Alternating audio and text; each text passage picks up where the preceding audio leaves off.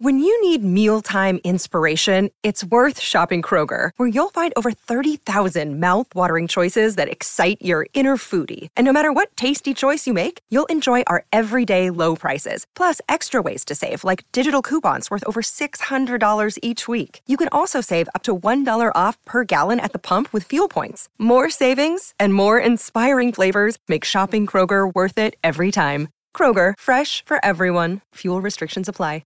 Another day is here, and you're ready for it. What to wear? Check. Breakfast, lunch, and dinner? Check. Planning for what's next and how to save for it? That's where Bank of America can help. For your financial to-dos, Bank of America has experts ready to help get you closer to your goals. Get started at one of our local financial centers or 24/7 in our mobile banking app. Find a location near you at bankofamerica.com/talktous. What would you like the power to do? Mobile banking requires downloading the app and is only available for select devices. Message and data rates may apply. Bank of America N.A., member FDIC. Hello, everybody. This is Marshall Poe. I'm the editor of the New Books Network. NBN listeners like to read books and buy them. So we thought we'd tell you that right now, our friends at Princeton University Press are having a remarkable site-wide sale. You can get 50% off books, including ebooks and audiobooks, with the code 50, F-I-F-T-Y, at checkout until May 31. You can save some real money on Princeton University Press books. I encourage you to go there and check it out. Welcome to the New Books Network. Welcome to New Books in Critical Theory. It's a podcast that's part of the New Books Network. On this episode, I'm talking to Christina Dunbar-Hester about oil beach, how toxic infrastructure threatens life in the ports of Los Angeles and beyond. So welcome to the podcast. Thank you, Dave. This is such a brilliant book in lots of different ways, actually. I think we were talking before we started recording, and I mentioned one of the things is that it really sort of gets us to rethink so many of our kind of everyday lives, everyday assumptions. But it's also one of those books, I shouldn't say unusually, but slightly unusually for an academic book, that I think is just really interesting, and it's quite a good read, kind of irrespective of your disciplinary background, or whether you're a social scientist or whatever. And I guess the place to kind of start with it is, where did the idea come from? Like, why did you want to start writing about LA's ports? That's a very good question. It might come as a surprise to anybody who knows earlier work that I've done. But the short answer is a kind of a serendipity, where I had completed a couple of big projects about media and tech activism, and I had also relocated for a new job and was essentially a stranger to Greater LA before I moved there for work. And so both tying up some threads from an earlier project and being in a new place that I found really fascinating but was unfamiliar to me, just kind of turned into a all-consuming, curiosity to learn. And part of what was interesting was the fact that I didn't know anything. Maybe this is naive, but I didn't know anything really about the oil infrastructure and the oil history of LA, or very little. And I don't think that that's just me either. I think it's sort of taken for granted and invisibilized in certain ways even there. Although it's not a surprise to people who live there. The other thing that was something I was trying to square is, from outside the state, California has a reputation for being an environmental leader. But then inside, again, Greater LA and going towards Long Beach, where I reside, there is just this massive, energy, petroleum infrastructure and shipping that, the international port is there, the container ports of LA and Long Beach and energy ports. Anyway, combined, they handle something like 40% of inbound container goods from Asia. And so the whole area has this history of being essentially a sacrifice zone. It's very, very polluted. And that was also kind of shocking. Again, it's not to people who've lived there for their whole lives, but knowing that California enjoys a reputation for environmentalism. So the book began really from my own curiosity of trying to figure out how this had come to be and why it wasn't. Maybe it's an open secret, but it wasn't sort of widely known. Yeah, I mean, it's definitely not, and actually you get into this in the book, it's definitely not how LA would choose to sort of advertise itself. It's not the story LA would tell about itself at all, really. And particularly, the negative impacts which run right the way through the book's different kind of case studies and different angles on this part of the world. And that'd be another useful kind of introductory moment, I think, is if you could say a bit about the place. So you've mentioned LA, Long Beach, and this is all the kind of San Pedro Bay area. And I guess maybe for people in the States, they might be kind of familiar, but maybe international listeners might not be. Can you just say a bit about like where this place is, why it's special? Like, for example, the fact it's got oil, which again, we might not always associate the kind of LA bit of California with being, basically a bit like one of the Gulf states in a way, in terms of its oil and its infrastructure. Right. Yeah. So again, it's a sort of place out of place. It's not Hollywood and not recreational or surfing beach or something. It's this heavily industrialized area about 20-something miles straight south of downtown Los Angeles, in this little bay, so tucked into the coastline, called San Pedro Bay. And it serves LA and Long Beach, and then distribution infrastructure that goes inland. But yeah, it's kind of tucked away. And the other thing that is kind of peering through once you learn to look for it is really, really heavy animal life and plant life and marine life. So there's this, juxtaposition of this extremely industrial site, oil extraction, oil refining, oil transshipment moving in and out, and then, container volume, passing through, and, all this trucking and, big ports, big freeways, all this stuff.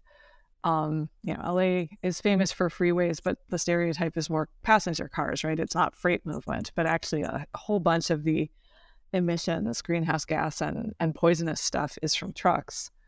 But that's all juxtaposed with this area that used to be on the land, a really rich wetlands.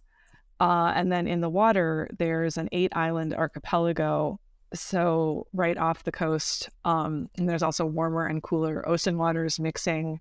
And so it's just an incredibly rich area for life forms to either live in or migrate through. And all of that is happening at once. And it's actually kind of, for me anyway, even having written a book about it, almost kind of impossible to hold it all together at once because it's so contradictory in certain ways. And yet it's all there. And yet also, I think if you see the industry, you wouldn't necessarily know about the natural history as well. So I'm trying to sort of surface a natural history of the area that might not be immediately apparent. I mean, it sets up perfectly the first chapter, which is about, well, it's broadly about local bird life, the damage that's been done to local bird life, but also it takes in things like LA's history, its government, the role of the military, which I was really kind of fascinated by, and crucially as well, the idea of what's been happening in the Bay is essentially a kind of, we'll do all this terrible, kind of destructive infrastructure creation and maintenance, and then we'll sort of worry about the damage later.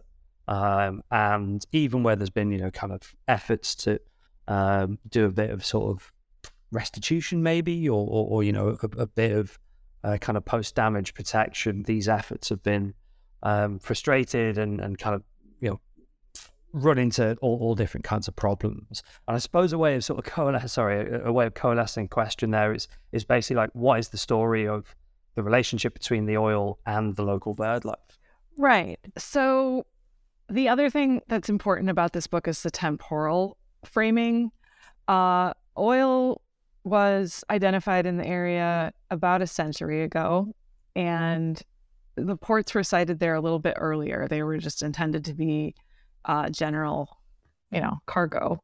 But with the discovery of oil, that discovery in scare quotes, but in that micro area, that really quickly turned the course of how the area was developed. And so the port was built, not, oil was important locally, but there was actually, this is like the richest oil fields in the world were discovered in 1920, 1930 in Southern California. And so it became, the port got developed to service a global market, domestic and global market, because there literally was too much oil to even be used in Southern California. So they started, exporting it abroad and shipping it to other parts of the country. And so that wealth becomes very important in, generating, real estate and other kinds of sort of building LA, literally. And so that's the sort of backstory before my story really starts, although, of course, I have to cover some of that. There's a commitment to the, again, kind of hardened infrastructure of oil movement by the 1930s. And the LA market's really important globally. But my story really begins in the maybe 1960s, approximately 1970, with the rise of the modern environmental movement. And so as we know, we see national legislation passed to, require protection for endangered species, monitoring and reporting of environmental conditions. We see the founding of the EPA. And it's also in that period that the shipping volume starts to climb and climb and climb. And that's for a number of reasons, including containerization, including just post-war trade patterns, including deregulation of the transportation sector. But what the book sort of ultimately shows, and chapter 1 is about birds, is that the regulations intended to sort of set space apart or protect wildlife or the environment or whatever you want to call it, instead of putting really a brake on development, they wind up actually almost being so surrounded by the industrial and the military and the commercial uses of the space that it's a story of not only regulatory but almost sort of physical capture, where even mitigation measures, or I don't know what word you use, reparation, they're all just kind of like enclosed in these polluting and extractive uses of the space. And so some of that's a story about commerce, some of it's a story about the western edge of the U.S. continent and empire. But over the last 50 years is really the story I'm telling. And you can really, at this point, I think, establish that a lot of those environmental regulations, it's not that they've done nothing, but they didn't actually create an impediment. And maybe this was the intent, actually, for California's economy and California's right to pollute to just proceed at pace. And that sort of, from the vantage point of the present, seems like the story of the last 50 years, which I think is, by the way, applicable beyond California, although it's really intense here. So. Yeah, I was taken by, I think you used this term, kind of slow violence that's been inflicted upon not just the local bird life, actually, but, around the area. And that, I think, is one of the things that really does carry over in terms of lessons from what seems, initially to be, quite an outlier, given the nature of oil there, the size of the two ports, California's sort of booming economy and stuff, but actually, there are loads of kind of parallels with other places right across the world. There's a lot of stuff about natural life, but the book sort of also tries to think about what humans are doing in terms of their consumption patterns. And one of the ways you tell this story is with, I guess, the humble banana. And partially this is part of the comparison between the two ports, or the kind of, what would I call them, the kind of port infrastructures in the area. And am I right in thinking Long Beach is the kind of like poor relation to the Port of LA in some ways? But also how even stuff like importing bananas, importing food, has got a kind of oil story to it. And again, to kind of give that, as a question, how is oil intertwined with the story of banana imports? Yeah, so great question. And I think I'll say for the record, if it's not already obvious, this is not the most usable environmental history or something. First of all, I'm not trained, but second of all, it's a very sort of transdisciplinary and placeful account. But also bananas, I wanted to think about sort of life, different forms of life, sort of illustrating different things. And I also wound up focusing on charismatic species, partly as a methodological choice, partly because readers already know about them or think they know about them, but I can sort of use that familiarity and kind of trouble it in certain ways. So including bananas alongside life forms that actually, natively live in this place might seem like a weird idea. But at a certain point I was like, am I really going for this? Yeah, I guess I'm writing a whole chapter about bananas. But they also really fit. They really fit the story. This is one of the places that they were brought in by ship for over 100 years. They're either the most or one of the very top agricultural commodities moved over the oceans in the world. They're obviously a hugely, I don't know how obvious this is. They're one of the most, if not the most, consumed American U.S. fruits. And there's, of course, a lot of, history of the U.S.'s entanglements and meddling and such in South and Central America.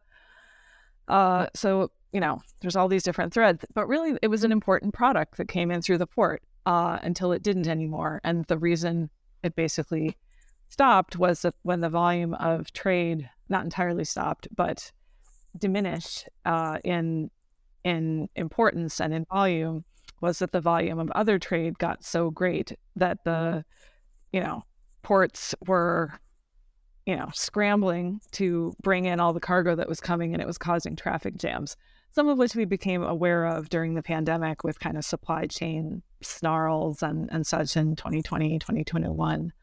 But this is an older pattern here. And so bananas as a perishable commodity actually started departing the Long Beach and LA ports by about the turn of the 21st century and going instead to smaller ports that weren't as, congested and could, just take them in quickly and, get them onto pallets and warehouses or send them to distribution centers without a risk of them sitting out in the harbor for a few days and starting to spoil. But this is all entirely, and this is another reason, as you mentioned, I felt justified in bringing this story forward in this book. It's all kind of riding on and underwritten by and sodden with oil, because, cheap fuel is, absolutely required to both transport and refrigerate this food, and transport it refrigerated over long distances and still have it arrive and be in serviceable condition for eating and be affordable. There's even also petrochemicals that are used for pesticides and fungicides in the places of origin, and so the sort of entwinement or entanglement with oil and petrochemicals is really, really deep, and arguably is largely responsible for this, even seeming like it it makes sense to bring this product into this place at this volume for this duration, and with toxic effects, really all along the entire supply chain, from growing plantations to transportation to distribution. You mentioned, I was really taken with charismatic species, and the kind of second half of the book has basically got lots and lots of different charismatic species, but two really, kind of like leading champion charismatic species are otters and whales, and we'll take them separately because you sort of deal with them in separate chapters. I'm interested in with the otters, the story of aquariums, and again, if you'd mentioned this is a slightly kind of unusual environmental history, if you sort of mapped out, I'm going to tell the story of oil in LA, you might not immediately think of aquariums, being important, but they're part of a story about, as you keep coming back to in the book, damage, preservation, and I don't know if this is the right word, but the kind of the license or the sanctioning of bad environmental behavior. So yeah, what's the story of otters and aquariums? Yeah, so the, again, brief arc before my story even really began is that this is a sea otter that's found, or its original range was about Oregon to Baja California, so south of the U.S. border, that was mostly all but wiped out by the fur trade in earlier centuries. And in the 20th century, there was a small colony of them in Central California, and conservation efforts began. And then again, they were given a boost with post-1970 regulation and being designated as endangered. But there weren't many, maybe a couple stray otters living in San Pedro Bay, obviously, because that's where the ports were. And their numbers were so diminished. But around, I guess, the very late 90s, Long Beach had at that point lost its naval yard, was leaning into more commercial shipping, but also had this waterfront area that in past times had been kind of like a Coney Island. And they were thinking about like fixing it up and attracting tourism. And people came up with the idea of putting an aquarium here, which a lot of people kind of laughed at. Long Beach had nothing but a reputation as like an oil town and a Navy town. So it was kind of a stretch to think we're going to put on this environmental face. And yet they did. And otters were designated the kind of ambassador, of the aquarium, full of the, to this day, they're the public relations sort of face of the place. But yeah, there's a sort of irony that they are in their natural range, but living on totally infilled land, in a artificial setting, and it wouldn't be at all realistic for them to return to the coast here. And so what they're doing, actually, they are, beyond just being on display, they're participating in otter conservation in cooperation with an aquarium in Central California, the Monterey Bay Aquarium, Central Northern. And so they're part of a conservation story, but it's just this, heavily managed and in certain ways, ironic in ways that I got some mileage out of, playing up for almost dramatic effect. Little, I'm agnostic about otters, frankly, but again, I can capitalize on the fact that a lot of people, think they're really cute and whatever. I mean, I think they're weasels who are very, maybe they're smart, but I think they're looking at most things that they're seeming to play with as kind of food. Weasels of the sea. Weasels of the sea, exactly. They're wily, sure, but anyway. But again, sort of viewing them and the conservation efforts, which have been extensive, but as sort of surrounded and suffused with the commitments to shipping and to oil, because one of the big sort of mandates for trying to conserve the otters was that the tiny little population that was coastal would be vulnerable to a spill, and that could just be kind of an oil spill, that could be the, end of the line for these animals that have been sort of hanging by a thread for a while. And so there's been a lot of effort to bring back their numbers, cite them in different areas, but it's, again, still sort of surrounded by, and, without really questioning the sort of naturalized presence of the petroleum industry looming over all of it, which incidentally also pays for a lot of conservation, which is an outgrowth of California law that says the oil industry has to, pay a little tax to, clean up spills or rehabilitate injured wildlife. But you can kind of see it as, given that the animals are all really struggling to come back, the ones that were designated endangered, they're not making great strides. It's a sort of, pay to pollute sort of scheme. And it doesn't really sort of unseat the kind of fundamental logics that this is really a space for, industrial and shipping and imperial empire use of the coast. Yeah, I mean, we're going to come back to that with the final question, actually, about, what do we actually do to disrupt precisely these almost naturalized conditions of production and payment after pollution. But before we do that, this might sound sort of slightly flippant, but given your ambivalence about otters, how do you feel about whales?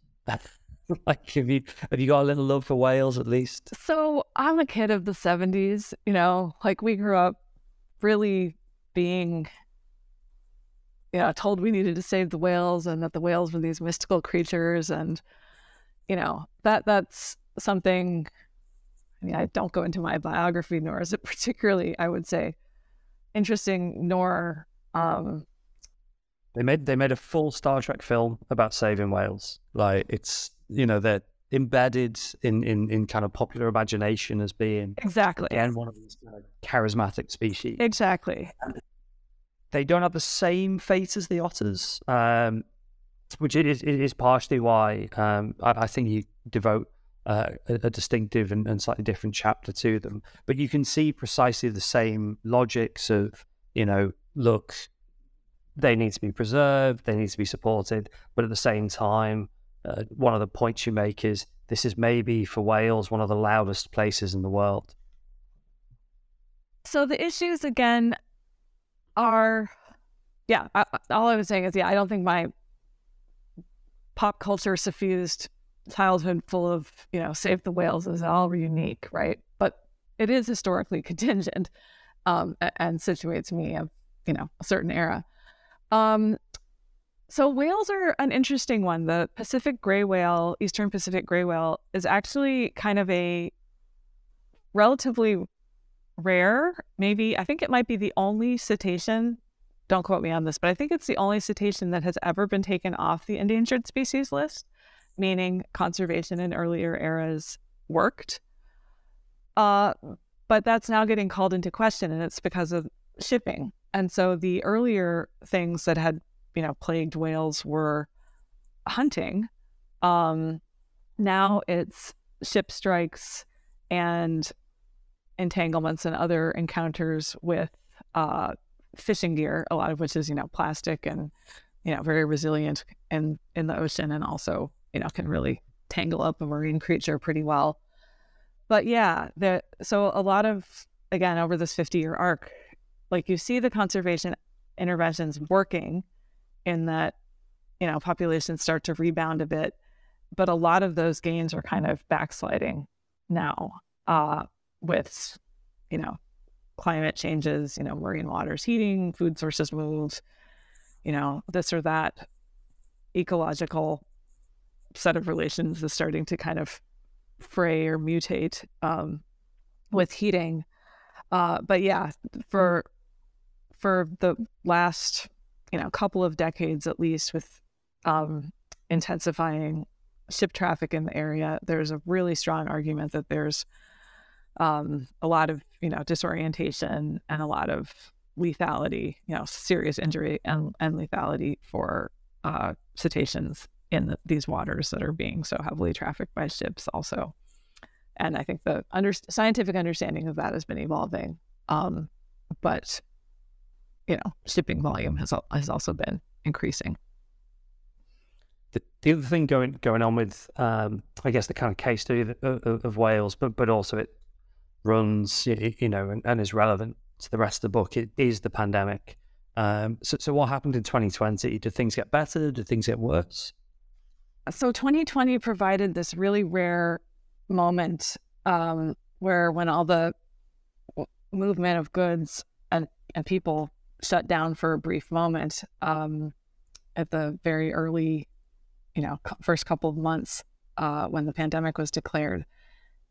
And this wasn't just whales, but that's all I write about here. It gave scientists an opportunity to hear animal sounds and, the animal auditory environment with a lot of the background noise that is really overpowering. There's this pause in that.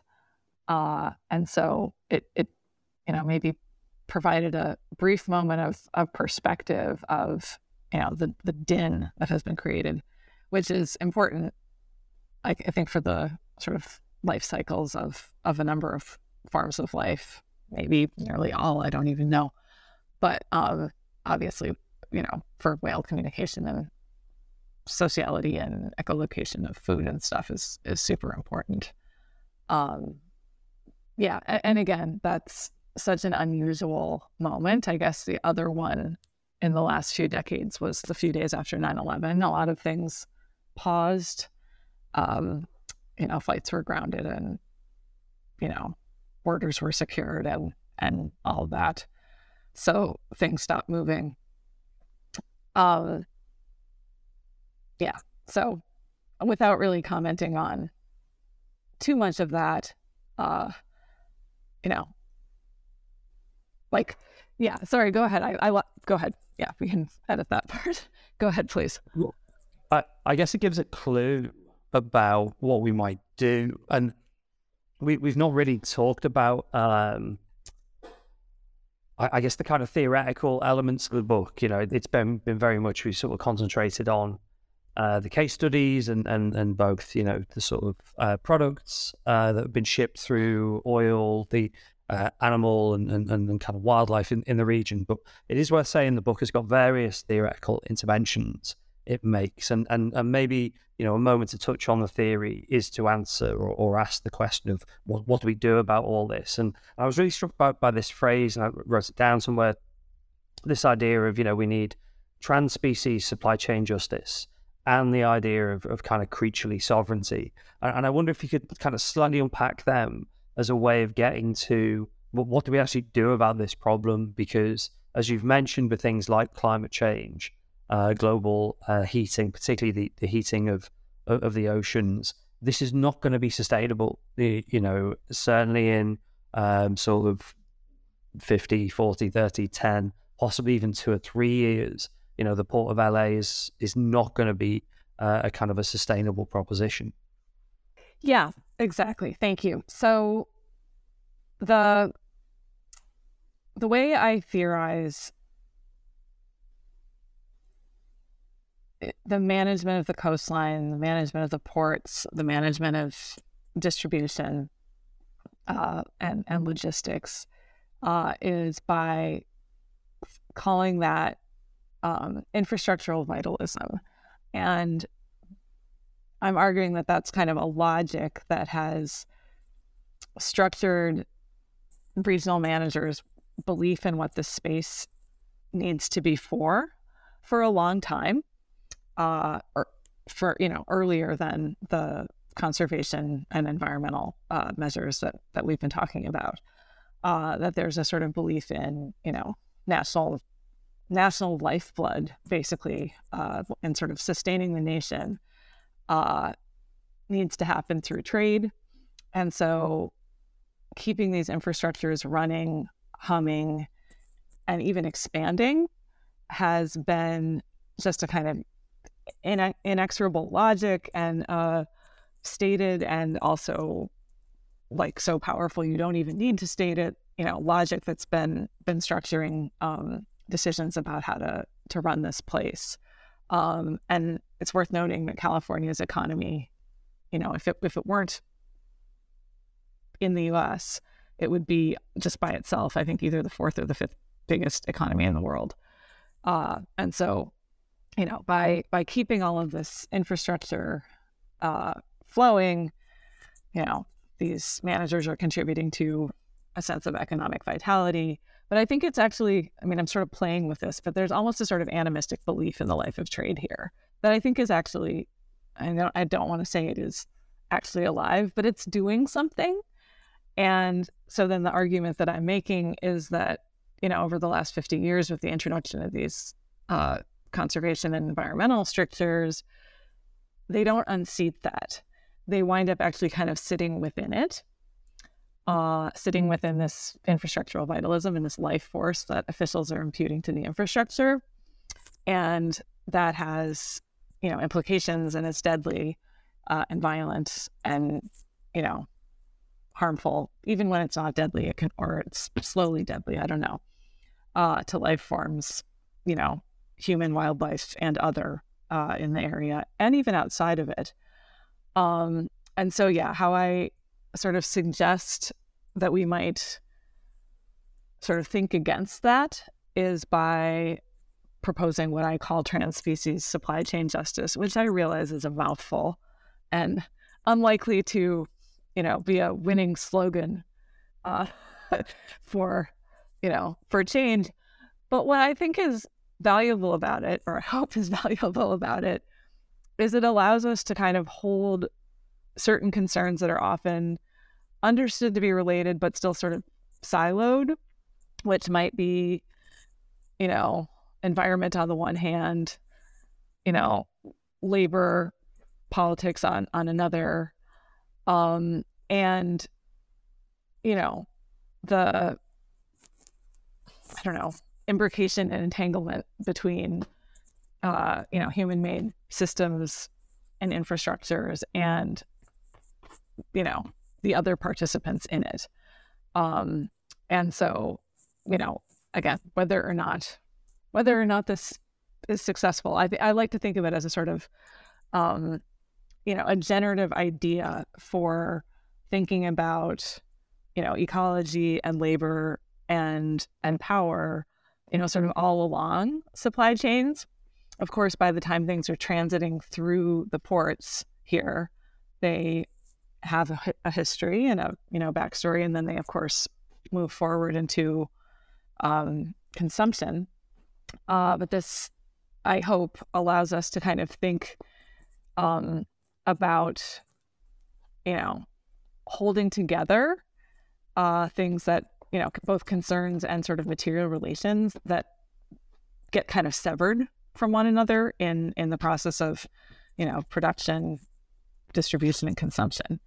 And so, it's my way of trying to sort of hold those things together, because something the port does very successfully is break them apart.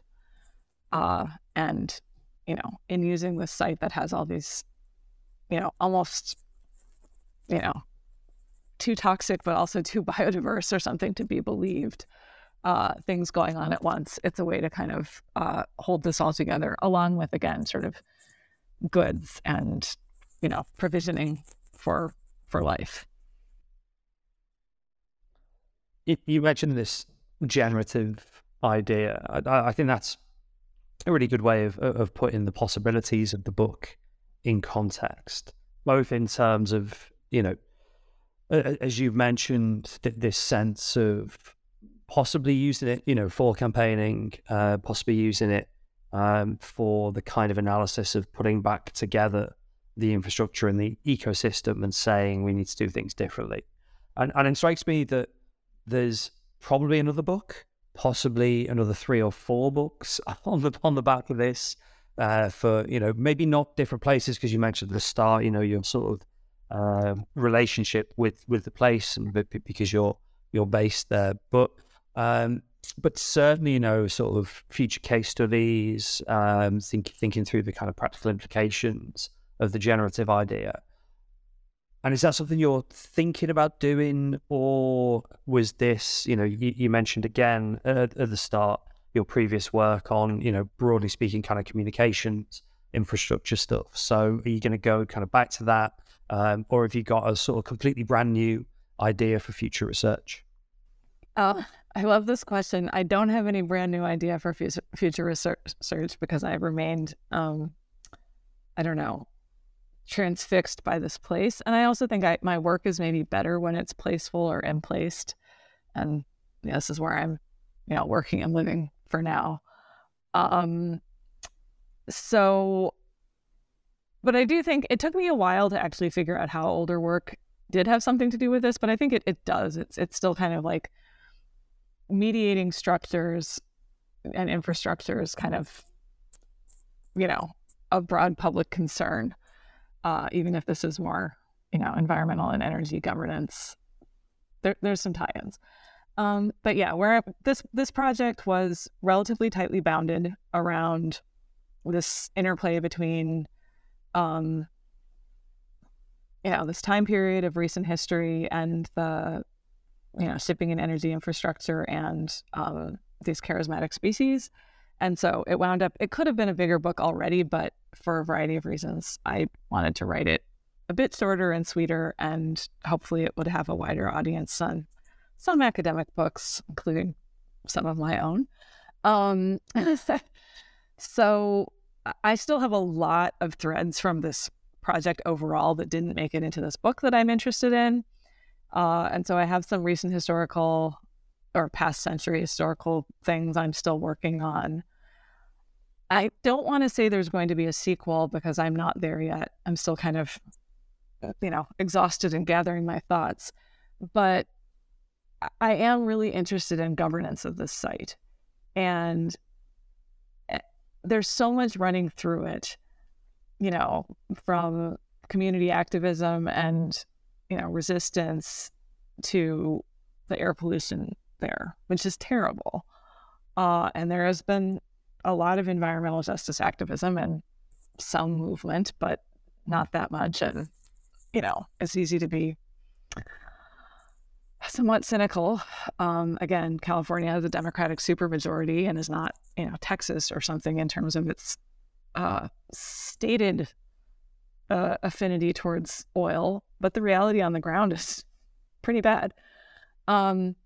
So yeah, some of the things I'm interested in are sort of, local LA governance of the site, LA, Long Beach, Southern California, like air quality. Others include things like shipping regulations and even multilateral agreements between ports to sort of clean up shipping. Also interested in claims to make this place quote greener, but also, I don't know, there's some what's called like blue economy, kind of capitalism in the oceans stuff developing in this area around, aquaculture and kelp as biofuel or kinds of things. I haven't decided the totality of what I'm looking at, nor how it might all fit together in a future project. But I think it's possible there could be something like a sequel carrying some of this stuff forward, if this is the last 50 years, something that might be about threads of governance and scales of governance running through it. I think it's a really interesting time in terms of confronting oil and fossil fuel, series of, really interesting and really hard questions about what it would even mean to transition away from extracting and consuming and exporting, refining and exporting fossil fuel here. which has yet to be written. And, I find myself in a sort of puzzling moment with, the predicted demise of fossil fuel. But on the other hand, what we actually know is, lots of companies are rushing to expand in extraction sites, and the value of oil is up right now, and it's been, even with like the war in Ukraine, it's just been a pretty wild last 18 months or something in energy. So I'm maybe now babbling, but what attracted me to this site initially, and what I'm still interested in, is how you would even sort of bring it under control so that it would be less lethal, and but the levers and mechanisms and sort of scales of intervention are, because some of them are pretty highly local, some of them are municipal and state, and some of them are much bigger global currents. And one of the arguments in the book is, even though U.S. and regional managers are ostensibly making decisions about what goes on here, there are also, really big currents of global capital and energy regimes that aren't, other people or other systems are kind of naming the tune, and then they're dancing to it. And so, continuing to sort of think about governing this site and problems of scale is captivating me for a while. But whether or not it'll still be about, cute sea lions, I don't know.